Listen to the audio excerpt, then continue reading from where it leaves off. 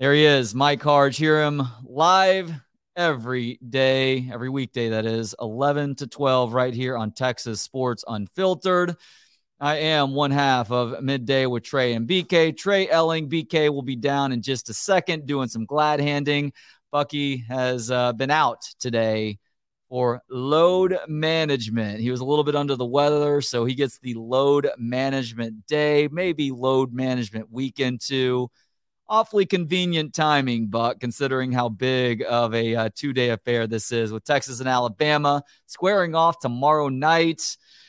And the excitement is in the air. I've been talking to friends all week long and texting with folks back and forth over the last few days as well. And Texas fans are jacked, and there's going to be a great Longhorn contingent in Alabama.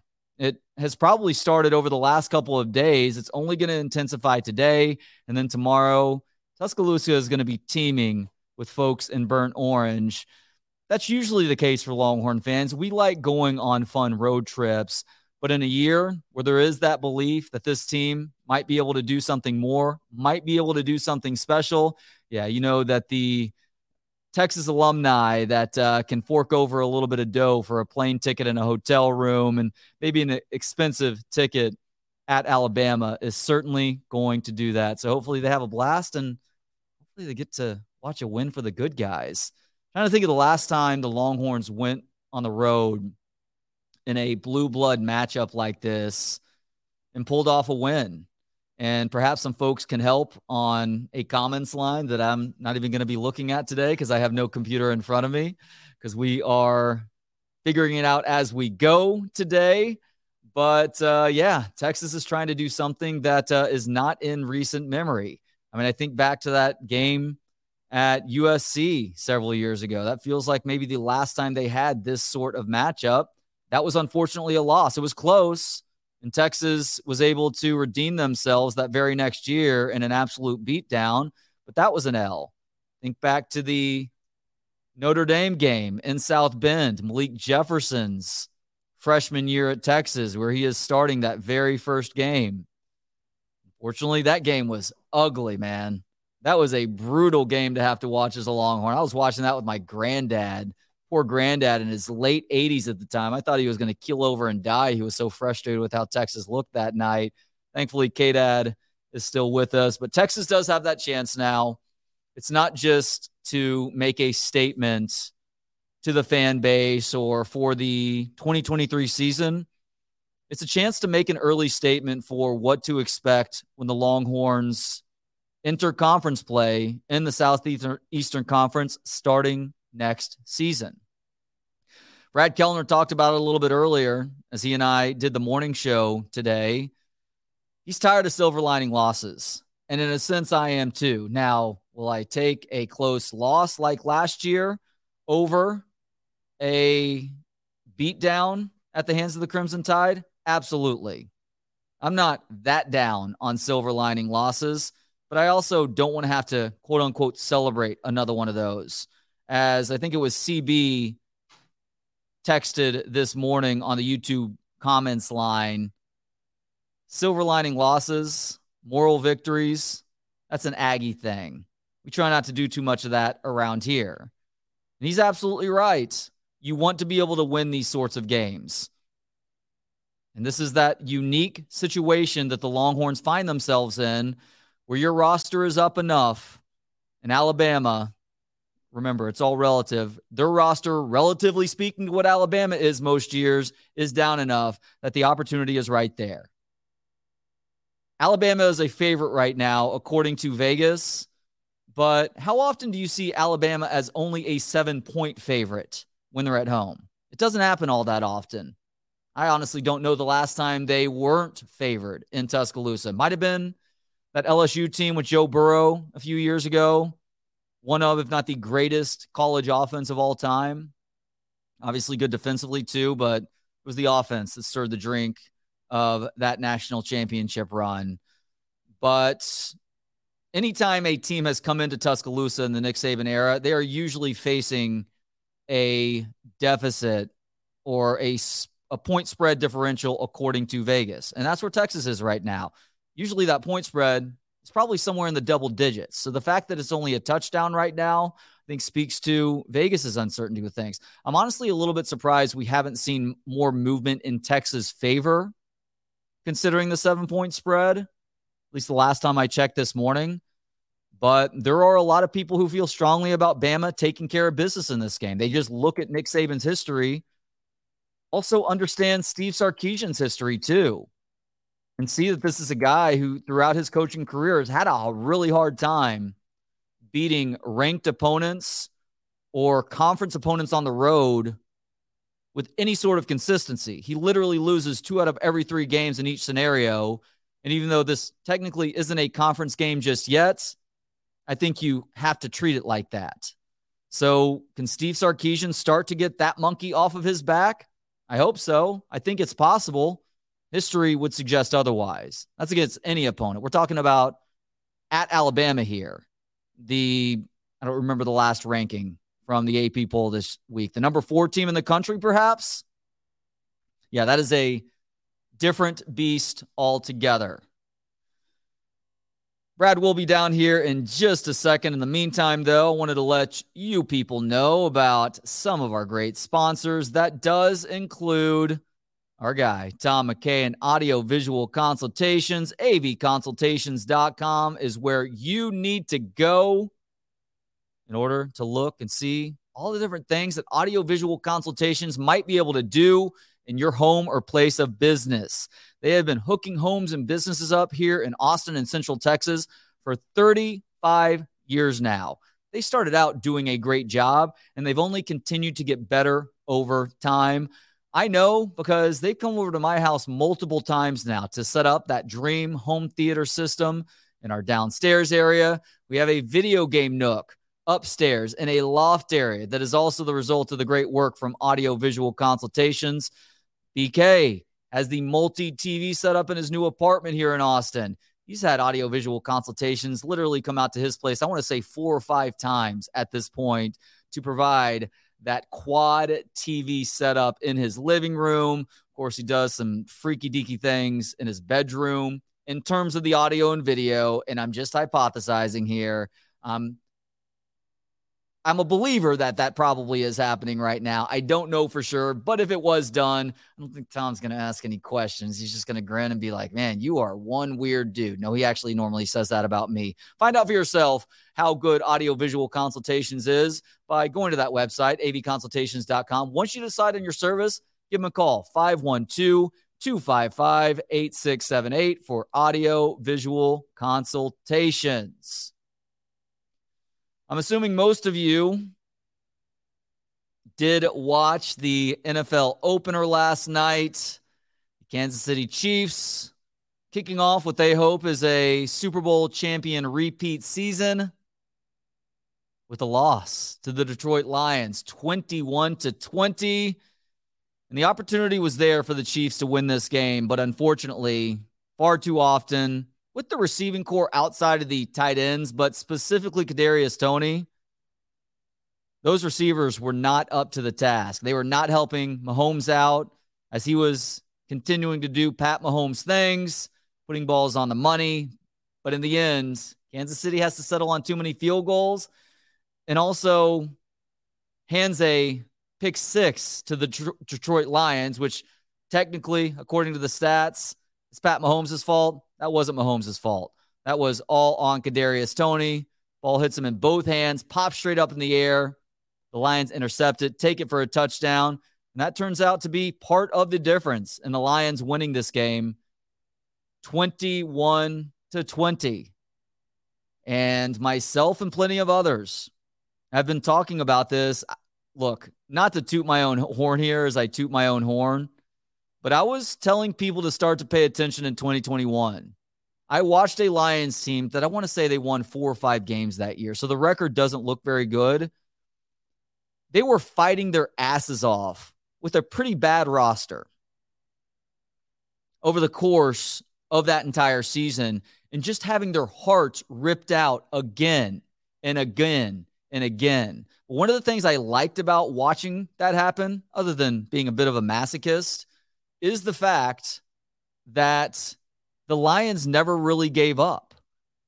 They get their hearts ripped out. Justin Tucker literally kicks an NFL record length field goal to win a game with zeros on the clock. Justin Tucker, lifetime Longhorn, greatest kicker in NFL history, which I guess makes him the greatest kicker in football history, literally sets a record for length of kick and beating the Lions. That enough would derail a team's season. The Lions are back out there the very next week, fighting their asses off again to probably lose on a last second field goal or last minute touchdown. But you saw it in them then, that these guys were willing to shed blood, sweat, and tears for Dan Campbell. So last year, they don't make the playoffs, which if you are a good franchise, an established franchise, a franchise that is used to winning and success, that's maybe a bit of a disappointment. But once again, last year, you saw a team that fought their asses off. How do I know? Well, I know because the last game of the season, I don't remember if they were technically eliminated from playoff contention. I feel like they were. Brock is telling me that they were. Thank you, by the way, to Brock for doing a great job behind the scenes today. So they were eliminated from playoff contention, but they had an opportunity to spoil the Green Bay Packers season. And guess what happened? They did that. The game was at Lambeau, too, which obviously heightens the stakes that much more and tends to lend itself to more Packers victories. The Lions showed the guts that they have, even in a seemingly meaningless game for them, and they made it happen, which led to one of the all-time great post-game speeches by Jamal Williams. Starts out as this heartfelt, sentimental tribute to his granddad, and then he basically tells the rest of the world, not the rest of the world, the rest of the Lions haters out there, don't doubt us. We're coming back for more. Now, unfortunately, Jamal Williams is not on the roster this year. That is disappointing. Lions went in a different direction at running back. DeAndre Swift traded to the Philadelphia Eagles. Jamal Williams now going to be taking carries with the New Orleans Saints. David Montgomery looked pretty good last night, coming over from the Chicago Bears. Jahmyr Gibbs, limited touches. That's going to continue to go up throughout the course of the season as they figure that thunder and lightning thing out. But Jahmyr Gibbs is the real deal. I realize that you fantasy owners out there right now, which I am one of them in one league. In my other league, I have Amon-Ra St. Brown. Thank goodness for that. You may be underwhelmed by what Jahmyr Gibbs did just in terms of the overall output. He's going to continue to find ways to get more and more touches, both as a running back and a receiver, either out of the backfield or lining up as wide receiver at times. That dude runs with a mean streak, and it was on display in a limited capacity last night. The Lions offense is fun. I think Jared Goff is in a system that he feels very comfortable with. Their offensive line is good, and they've got some dudes on defense too. So watch out for the Lions. Yes, it is an upset last night, although less so because of who was not playing for the Chiefs, a guy on each side of the ball. Chris Jones, obviously, on that defensive line, although KC's defensive line was fairly disruptive last night. I was impressed with that. And then also being without Travis Kelce, too. Look, Blake Bell, the Bell Dozer, as Sooners fans like to call him. Does he still have that nickname at the NFL level? I think less so now. He did an admirable job filling in at tight end. Saw a couple moments out of Noah Gray, too. But overall, the Chiefs were down. But guess what? You have to play against the hand that the opponent is dealt, right? And the Chiefs were not as up to the task as the Lions were. So credit to the Lions, and hopefully this is a start of them actually cracking back into the postseason for the first time in a long time. It is a big weekend for college football, yes, but it's a big weekend for the NFL, just in terms of it being week one, but there's also some really fun matchups on tap, too. You know, the Dallas Cowboys are starting the season on Sunday Night Football like they do most years against the New York Football Giants. That is a matchup that is usually intriguing, and it goes back and forth as to where that game is being played that first Sunday night of the year. This year, it is in New York, and it has been fascinating all week long to get the opinions of Cowboys fans as to a question that Jerry Jones essentially answered earlier this week. That question is, what is a disappointing season for the Dallas Cowboys? His response is open-ended, but I think it lends itself to a good question. Come on over, Brock. You and I can talk until BK gets here. His definition of a disappointing season is underachieving, but that obviously leaves room to interpretation. Brock, I don't even know. Are you a Cowboys fan? I am a Cowboys fan. Oh, born and raised in Dallas. You poor bastard. Got to deal with Jerry Jones for the rest of his life, which is probably going to keep you guys from winning it all until he's gone. But now the Cowboys have not only a hologram of Jerry that will continue to allow Jerry to live on, but is an AI-powered hologram. Did you see this video? I haven't seen the video. I saw the headline. Yeah, the video's floating around now. Jerry's fielding questions from a crowd, and he's giving pretty sober answers for Jerry. And I mean that figuratively and literally. And then you realize that it is AI-powered hologram Jerry that's doing that, which makes you wonder, is Jerry just going to write the Cowboys, who gets the Cowboys when he dies, into his will? It's going to be hologram Jerry, powered by Jerry. AI. And then Jerry. Basically Steven, but. Well, is it Steven behind the scenes? Is it like a Wizard of Oz sort of deal? Pretty much, yeah. Okay. I mean, he's just a mini Jerry Jones. You're right about that. But then Jerry mentions that he didn't have to ask anybody before making that curious Trey Lance trade. He's like, I had all the information I needed to, so I made it happen in a matter of 5 minutes.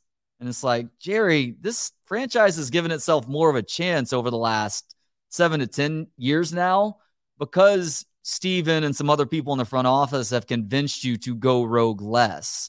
Yeah. But Jerry is back to that rogue mindset now. No, he's running the Cowboys like it's a Madden franchise is basically what he's doing. Just kind of similar to how the Rams ran their organization a few years ago, where they're just trading for everybody. Yeah. That's pretty much how he's running it. So I ask you then, the open-ended answer that Jerry gives of underachieving season, what would you consider underachieving this year? This is a Cowboys team. 2 years ago, they get knocked out in the first round of the playoffs. Last year, they make it to round 2. So what is underachieving this year? Is it that next step forward? When you make it to the divisional round the last 2 years, I think anything less than an NFC championship appearance would be a disappointing season. Because you can't regress and you can't, lose in the divisional round 3 years in a row. So I feel like it has to be at least an NFC championship appearance. See, underachieving to me speaks to what would get your coach fired, because people are asking questions of Mike McCarthy right now. Like, can he be the guy? Those questions were being asked when Jerry hired Mike McCarthy. It kind of felt like he was duped by that Thanksgiving Day feature on Fox, going and visiting Mike McCarthy in his Wisconsin home in that bunker that he had, where Mike McCarthy is trying to convince everybody that he's a big sabermetrics guy now, or football statistician. And it's like, I don't know. That may not be your wheelhouse, Mike McCarthy. And look, the Cowboys have won 12 games each of these last 2 years. So maybe there's something to that. But I also see Mike McCarthy who is taking on more responsibility this year as the offensive play caller. And it makes me wonder, like, does getting back to the playoffs, does that save him his job one more year? Or does he have to at least get to where they were last season? Because NFC Championship is lofty, but you also have to think about it like this, too. And Bucky Godbold has done a great job of making this point all week about this, that the NFC is not all that good this year. Like, think of the truly good teams in the NFC. Lions could be a good team in the NFC. I don't know if they're cream of the crop just yet, though. So, like, other than the Philadelphia Eagles, the Niners, but I wonder if Brock Purdy comes back down to earth this year. If he suffers another injury, you still consider the Niners elite with Sam Darnold as their quarterback? Anything's possible. Yeah. But think about the rest of that division. Seattle, they could be good. They don't strike me as elite, though. No, not yet. Arizona's a colossal joke. The Rams, I don't think the Rams are going to be that good. I'm on the record now saying that this will be Sean McVay's last year in LA. He needs to go enjoy his gorgeous wife and their soon to be new baby. But you just look up and down that conference, and it's a whole lot of crap. It's a whole lot of crap to decent teams. There aren't a whole lot of elite teams, and maybe that's where the Cowboys can capitalize and at least make it to that conference championship game. I think there's a lot of factors with McCarthy. I think the NFL or the NFC, being down has a lot to do with it. But also, you talk about their success the last 2 years compared to before. What's different in the last 2 years than before? It's Dan Quinn, right? And when you have a coordinator on your staff that has taken a team to a Super Bowl as a head coach, come to your franchise, turned around your defense, which, I've been a Cowboys fan my whole life. I can't remember the Cowboys having a good defense in my lifetime until he showed up, right? He's one of the hottest head coaching candidates. When you have that guy sitting behind a coach who has frankly underachieved, in a lesser conference, I think anything less than an NFC championship appearance gets him fired. Yeah, because the bottom line is, and McCarthy's obviously an offensive guy, which is why he's taking over play calling duties. The offense hasn't done its job. There are people asking what I feel like are valid questions about Dak. I get it. You look at the stats, and the stats aren't that much different from guys who are considered elite quarterbacks, but there's doing that in garbage situations or situations where there's not as much pressure and not being as good in those pressure situations. And then there's doing it more consistently all the time. And I don't think we've seen it as consistently with Dak when they face other good teams. Yeah, I agree. I think Dak is a glorified Kirk Cousins, but he's treated completely differently than Kirk, and I don't know where that comes from, but differently how? In the, Kirk, it's like, everybody says there's a ceiling and every year there's talks like, are they going to draft his replacement? Like he's on a year-to-year thing. Whereas Dak, it's like, he's just there. Yeah. Right. There's no talk about replacing Dak, even though if you look at their stats, they're virtually identical to each other. Except for last year where Kirk kind of played better than he had any other year in his career. But Kirk is also a guy that had a terrible record against above 500 competition. Right. All the way up until the last couple of years, but really last season is where he seemed to turn that around. But then again, didn't they get dump trucked pretty quickly in the playoffs too? I forget how far they made it last year. They lost to the Giants in the wild card matchup, I believe. So got to the most important game of the year, and maybe Vikings found themselves on the outs. Right. And I think about the Cowboys. If they don't, we can dispute what a disappointing season is, but if they have another disappointing season, would you rather lose Dan Quinn or Mike McCarthy? And I was saying this last year. I thought they should have fired McCarthy last year and elevated Dan Quinn. Yeah. Because I would rather lose McCarthy than Dan Quinn.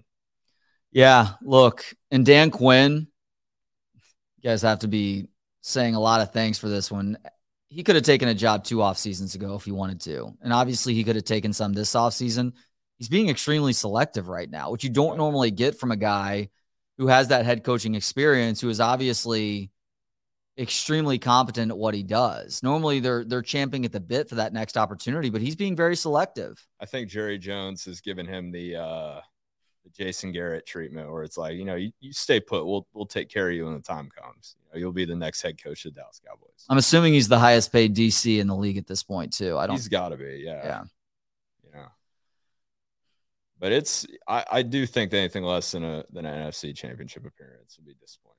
I think that Mike McCarthy sticks around if you guys win a game in the first round. It also depends on what's happening in the season too. Like if you suffer a rash of injuries, let's say Micah Parsons goes down, then all of a sudden the season has a very different outlook. And if you just compete for a division title, even if you fall short, make it to the playoffs, maybe win a game. Again, if like a Micah Parsons is out, then it's going to be a big deal. You're going to be doing this entire show, by the way, until we get to the very end here. So Sweet. Kudos on that one. Yeah, BK is taking care of some stuff upstairs. You didn't know, we are in Covert Bee Cave right now, actually in the building of the GMC store.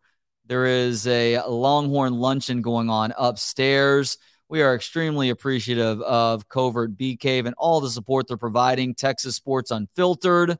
They've got Cadillac dealership out here, Buick, GMC, Jeep, Ram, Dodge, Chrysler. I mean, there are so many types of cars that you can come out to and buy here at Covert Bee Cave. And it is a first-class operation, top to bottom. That Lunch with the Longhorn this week is with, yes, Michael Griffin. Said it many times. Safety is my favorite position to watch. On defense, for sure. I don't know about on either side of the ball, but I love watching safeties perform. And Michael Griffin is an all-timer. One of the great Longhorns, obviously helped his team win a national championship and then had a long, illustrious NFL career too. You're such a young guy. I don't even want to ask this, but you don't remember the national championship at all, do you? I was 3 or 4 when they won the national championship. Yeah, because you're 21 right now, correct? Yes, sir. It is crazy that it has been that long. Oh, I don't really remember the 2009 run. I mean, honest, I would have been 7 or 8.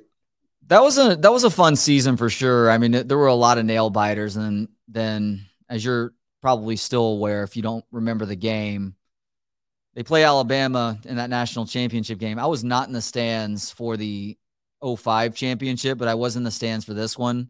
Texas looked like they were going to control that game until McCoy runs that speed option to the left. I think it was Marcel Darius who just hits him right on that shoulder and re-aggravates, I believe it was an AC joint injury that he had suffered a few times throughout his career. Very unfortunate. Texas still had a chance to win that game too, but a combination of Garrett Gilbert's inexperience. And by the way, Texas receivers letting him down at times also. People don't remember this, but the Shipley that was playing for Texas at that time had an opportunity to make a catch that would have been a big moment for that Longhorns offense. Doesn't happen though. Texas loses the game, and it's been a lot of heartache since then. So for most of your conscious life as a Longhorn fan then, Brock, you've had to deal with the shit that is the last 14 years now. Unfortunately.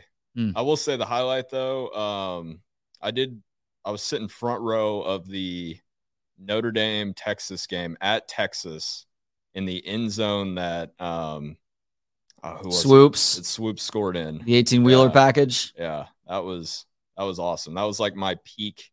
It's kind of sad. That was like my peak Longhorn fandom moment. Look, let me tell you this, because I've been to a lot of games at DKR ever since before I can even remember. So probably like 3, 4, or 5. I was coming to games with my grandparents and my parents at times. I've seen a lot of cool moments in that stadium, was in the stadium in that same end zone, although Ricky was running the other direction when Ricky broke the record. And some other moments like that. I get it that the season meant nothing after that. That was a top 5 coolest moment in that stadium for me. So what was your peak? What was your peak Longhorn fandom moment? At DKR, it would have been the Ricky run. Okay. Because I was such a huge fan of his. And you knew it was going to happen that game. So it would have been cool if it was the way it happened, I guess. Yeah. I mean, it would have been cool if it was a 2-yard run that got him over the record. But the fact that he did it in a very Ricky Williams sort of way. What was it? Was it a 75-yard touchdown run? I want to say 65, but I'm not Kevin Dunn when it comes to remembering things like that. It was a long run. It was over 50 yards. I mean, he had to cross over the midfield line. If I remember correctly, was that the first play of the game? Or first play from scrimmage? I don't think so, but I also don't remember for sure. This is maybe an embarrassing admission. I have never gone back and watched the national championship win. I just don't go back and watch games a whole lot, and that probably limits my sports knowledge, but I'm also okay moving on to the next thing. I'll watch repeat of good television shows, but going back and watching repeats of some of my favorite moments in sports history, it's just not my thing. You must not watch the Longhorn Network very much then, because that's about half of their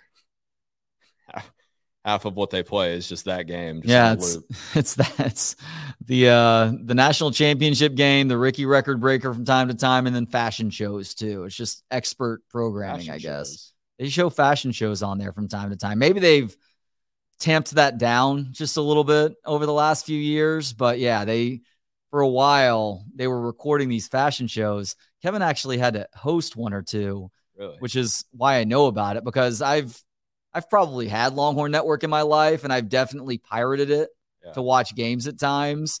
But I'm not going out of my way to see what's on LHN on a given moment. Like even for the coaches' shows, I don't need to hear the coaches give coach speak answers on things. I'm good. Right. But yeah, that Notre Dame game is one that you shouldn't put down just because the season sucked. Yeah. It was still a great moment, and you should strive for more of those sorts of moments too. Did you consider going to Alabama this weekend for this game? Since you are a UT student right now, you may have had access to tickets. Yeah, I can afford it. I mean, the cheapest I saw was like $220, which isn't bad. I got face value seats on the 30-yard line, 40 rows up. So I was planning on going to this game, and then stuff happens, and so it ain't happening. So I'm trying to unload these tickets on SeatGeek now. Have you sold them? No, I'm trying to go for triple the face value price. Wow. That's not going to work. So it'll probably end up something closer to probably double it. Double, yeah. Well, I'm seeing seats in the area, and it's like 300 to 350. But like the more expensive tickets are closer to the field. I think that's ridiculous. Those are worse seats. Yeah. It's like sitting on the glass at a hockey game. You ever done that before? I haven't. Gone to a Texas Stars game or something? No. It's cool when the action's right in front of you. When the action's not right in front of you, you're having to watch the Jumbotron just to know what the hell's happening in the game. Yeah. It's that way with baseball, maybe an exception there, just because you are right on the field of play and it's more expansive. But if you're at a football game, if you're at a hockey match, basketball is also good to be courtside too. But those other two sports, you're better off being a little bit higher up so you can actually see what the hell's going on. Except for Jerry World. That's my problem with the Cowboys Stadium. It's like, unless you're in the lower bowl, you're watching that screen the entire time. You can't help yourself. Your eyes get drawn to it. Yeah. Yeah, you're right about that. Yeah, that would be my exception to that. But yeah, other than that, I agree. Have you been to a few games in that stadium? Yeah, I've been to a bunch. Okay. Especially like living in that area, I'd always go for like the high school playoffs. Yeah. That was cool. I got to see some cool games like Kyler Murray. That was really cool seeing him in high school because he was a stud. Did you see him in the championship game? Mm-hmm. Okay. And then he played Gerard Hurd. If you remember Gerard Hurd. Oh, yeah. And Gerard Hurd outplayed him. No, yeah, Denton Geyer. I was supposed to go to that high school, so I saw every game Gerard Hurd ever played. And I still believe that if they would have, if we wouldn't have messed with it, he would have been an All-American at quarterback. They moved him to receiver, but I truly believe he was an elite quarterback. And I still, to this day, have no idea why they moved him. They moved him in favor of Swoops, too, didn't they? Yeah. After he started that game against Jared Goff and Cal, his first game starting, he set the all-time total yardage record. Yeah. Like 548, I think it was. Yep. I still don't understand it. Yeah, that's a tough one. Yeah. Because Tyrone was so raw, all the way up until he was essentially a package player. He is what people say Lamar Jackson is. Like a running back playing quarterback is what he was. Tyrone Swoops? Yeah. Well, Tyrone Swoops was a tight end playing quarterback, unfortunately. Yeah. Although he did run the ball, obviously. He could squeeze his way through tiny little seams at times and get some extra yardage, but left a lot to be desired as far as a thrower of the football goes. And that was from that era where Mac Brown was like passing over guys who would go on to be all conference, if not all American, if not in some cases Heisman winners. Thank you very much, Robert Griffin, because he was recruiting those guys as safeties or not at all in lieu of the Tyrone Swoopses of the world. Yeah, Manziel was another one. Manziel was around the same time. Yeah. Andrew Luck was in tears over either not getting a Texas offer or getting offered as a safety because he wanted to come play quarterback for the Longhorns. Yeah. Oliver Luck is a UT grad and he grew up a huge Texas fan.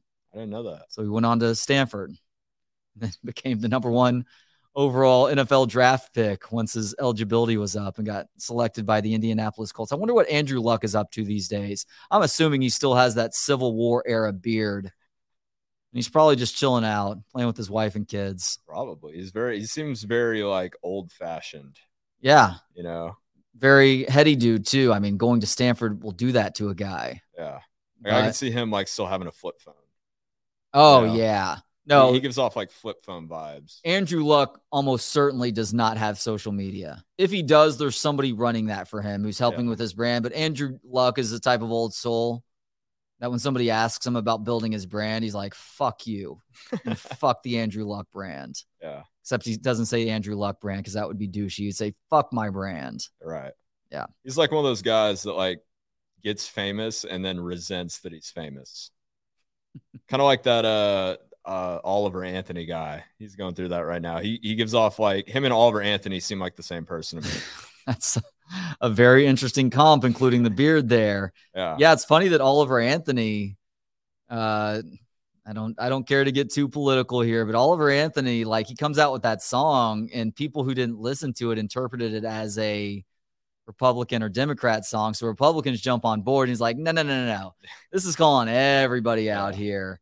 And look, when you get a song that blows up like that, and then you appear on Joe Rogan's show, because he was on Rogan's podcast in the last couple of weeks, you can say sayonara, especially because of your unique look, to your ability to just go grab a meal at Chili's. Right. That lifestyle is done. You need to prepare yourself for something different. Yeah, that never made sense to me because I read after that song came out, a music label offered him like $8 million to sign. He was like, no, I don't want the fame. I'm just doing this. And then he goes on Joe Rogan. I was like, that's not going to help. I think, no, it's not. And they talked about that in that interview. I didn't listen to the whole thing, but did a little bit because I knew nothing about Oliver Anthony other than hearing that song. I don't think anybody did. Out of nowhere. Yeah, he did come out of nowhere. But you listen to the lyrics of the song. It's a well-written song. Yeah. And I also completely agree with the message in the song too. So I'm like, I'll be interested to hear what this dude has to say. Yeah. It's interesting for like 45 minutes. Yeah, I saw clips of it. And I didn't care to listen to the full thing. I'm like, I get what I need out of these like 10-minute clips, Yeah, no, that's totally understandable. But he talked about, and maybe you saw the 10-minute clip, he talked about declining that huge offer to sign with the record label. And Rogan's like, yeah, if it doesn't feel right, don't do it. Because at that point, you've basically enslaved yourself to the process. Says Joe Rogan, who signed a $100 million deal with Spotify. Here's the thing for Rogan with that. Because look, you're right, but it got him out from under the thumb of YouTube, which was starting to cause problems because of some of the shit that he was talking about. That's true. Yeah. And so that allowed him to completely distance himself from YouTube while also get this guaranteed money, which he's not just hoarding for himself. I mean, he's a rich dude, obviously, but he's turned that into helping out so many friends over time. He's opened this comedy club in Austin. Have you? Awesome. You've been to the Comedy Mothership? Yeah, I've been once. Okay. Who did you go see? I think it was Rogan and Friends. Okay. So the Rogan and Friends shows are incredible. I was watching those going back to the Vulcan, which is another interesting comedy venue. Not nearly as good for comedy as the Mothership is, but that's a great show because it's Rogan and Hinchcliffe and Ron White will pop in and some other people like that. Brian Simpson usually. I think when I was there, and I saw Theo Vaughn at Bass Concert a few months ago, and there was a dude that opened for him. He was an Arabic guy. Oh, this yeah. Dude I can't remember his name. Hassan Ahmad is his name. That's him. I interviewed him for my podcast. He's hilarious. Really? Yeah, his 9/11 joke, or he had a couple 9/11 jokes. You know what I'm talking about? Yeah. Sorry, we're not going to spoil it for you people out there right now. No, check out Hassan Ahmad. He's funny. His buddy Derek Poston is hilarious too. They moved to Austin together. Brian Simpson just taped a special. I mean, you could go any night. You could go to an open mic night and it's still going to be hilarious because they are vetting people. Like all the staff there, with the exception of the wait staff, are stand-ups too. So they have this system built up. It's a little bit like radio. Like in radio, in order to get on air, you usually have to start behind the scenes. Like you and I have talked for the last 20 to 30 minutes now, and I can see that you have a bright future as a broadcaster. You are very comfortable speaking into a microphone. I am not, actually. You're keeping eye contact much better than I am. I'm trying to. I'm not good on air. I just need practice, but well, that's what I'm trying to get. I've called you out on it, so maybe you're a little bit more self-aware of it right now, but you've been taking your time. There's not a bunch of uhs and ums. I don't hear a whole lot of crutch words out of you right now. These are all terrible habits that I still have, by the way. So I think you're better off right now than you are, but you can't rest on those laurels. You can't go Texas football from the last 14 years and get complacent just because you've gotten a little compliment here. Now's the time when you start to work your ass off even more, you know? I'm trying to, man. Working with y'all, I love working with y'all. It's awesome. But hopefully I can get some experience out of it. Like this is perfect for me right now. I think exactly what I need. I think that you're with us, so we're going to try and make sure that happens. As far as the Texas game on Saturday, going to be watching it here in Austin, just like the rest of us are. Where are you with this game? Are you feeling good about Texas' chances? If not, what's the issue? I think Texas has a good chance to win. If I were to put a percentage on it, I would probably say 35%. I think that Alabama has the best O-line in the country. Caden Proctor, the left tackle. Like, I don't know if you know this kid. He's a stud. He's what Kelvin Banks was last year. Yeah, exactly what Kelvin Banks was last year, except bigger. He's 6'7", 345, I think. Just a monster. Yeah, and he's so big that like the 345, like he doesn't look 345. He's just a massive dude. Well, and like Kelvin Banks, he's really bright too, right? Which has allowed him to come in as a true freshman at Alabama and start for them. It's crazy. Their O-line, I say they're the best run blocking O-line in the country, hands down. Pass blocking, whatever. They're just dominant dudes up front. And luckily, I think Texas's D-line can compete. But on the flip side, their D-line, especially with how the O-line played last week, I think they might have some problems with it. Especially with as talented of a secondary that they have with Kool-Aid McKinstry and who's that true freshman safety? I'm blanking on his name. But the kid's a baller. Not Malachi Moore, who's questionable right now, though he has practice this week. He plays for Georgia, right? Or am I thinking of somebody else? No, I'm thinking of Malachi Starks. Never mind. But I think that's where they're gonna have issues is on that D line. I saw a stat the other day that between their edge room alone, not even counting like D tackles, they have like 7 5-stars, just either outside linebackers or defensive ends, and it's we're gonna see if I don't even know who's starting at right guard. Is it gonna be DJ Campbell? Is it gonna be No, it's going to be Cole Hudson. Unfortunately for DJ Campbell, and I think he will eventually get there. He's not quite there just yet. Yeah, had a few penalties week 1. Well, not just that, but I mean, the penalties are obviously one huge knock on a guy. Like, you've got to limit those. Like 1 to 0 a game is acceptable. Start getting 2 to 3 penalties in a game, that is putting the offense way too far behind the 8 ball. Apparently, the correct calls were being made by the center last Saturday, and he was just flat out missing his assignment. He was doing something completely different. So if you don't know what the rest of the offensive line is supposed to be doing, that's another colossal problem. And you can't have that against Alabama. Exactly. You can get away with it against Rice to a degree. That's not going to work against Alabama. So Cole Hudson will be back in there. Not sure what the deal was with him last week. I don't know if it was a penalty thing or him being penalized for breaking a team rule. I don't know if he was just a little bit dinged up and they wanted to keep him out for Alabama, but he will be back in there. And so hopefully that does help to make a difference too. But here's the thing, like even the tackles for Texas they had some bad moments last week too. Right. A couple penalties, way too many pressures too. I mean, Kelvin Banks, I believe, gave up a sack. He gave up 1 sack all of last year, and he gave up a sack to Rice. It's probably a fluke, maybe the result of something else not happening with the guy responsible for blocking next to him, but the credit on that sack goes against him. So, well, luckily Sark said, he acknowledged the O-line problems, but he said it's all fixable. So that gives me a little bit of hope. Like, it's not like, oh, we just got, we got whooped, which against Rice, that would worry me. It's like it's a communication issue. Hopefully they clean that up. Yeah. That's one thing that's, like the O-line kind of working together like that. That's a hard thing to fix, but hopefully it happens, because if not, it'll get ugly. Yeah, I have That confidence front in seven. I have a confidence in Kyle Flood Yeah. being able to do that.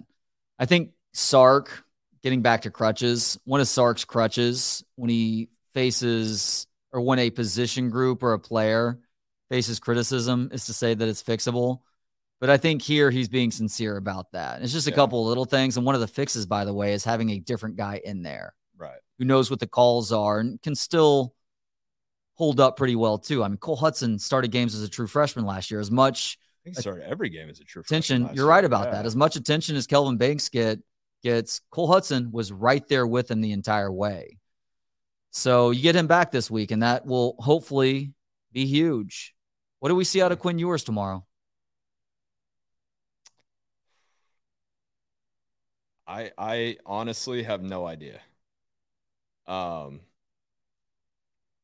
week kind of worries me. Even in the second half, when he played a lot better than he did in the first half, he was still missing deep balls. And when you have a guy like Xavier Worthy, you can't afford to miss those deep balls, because Xavier Worthy is what makes everybody else get open, because you can't put one dude on him.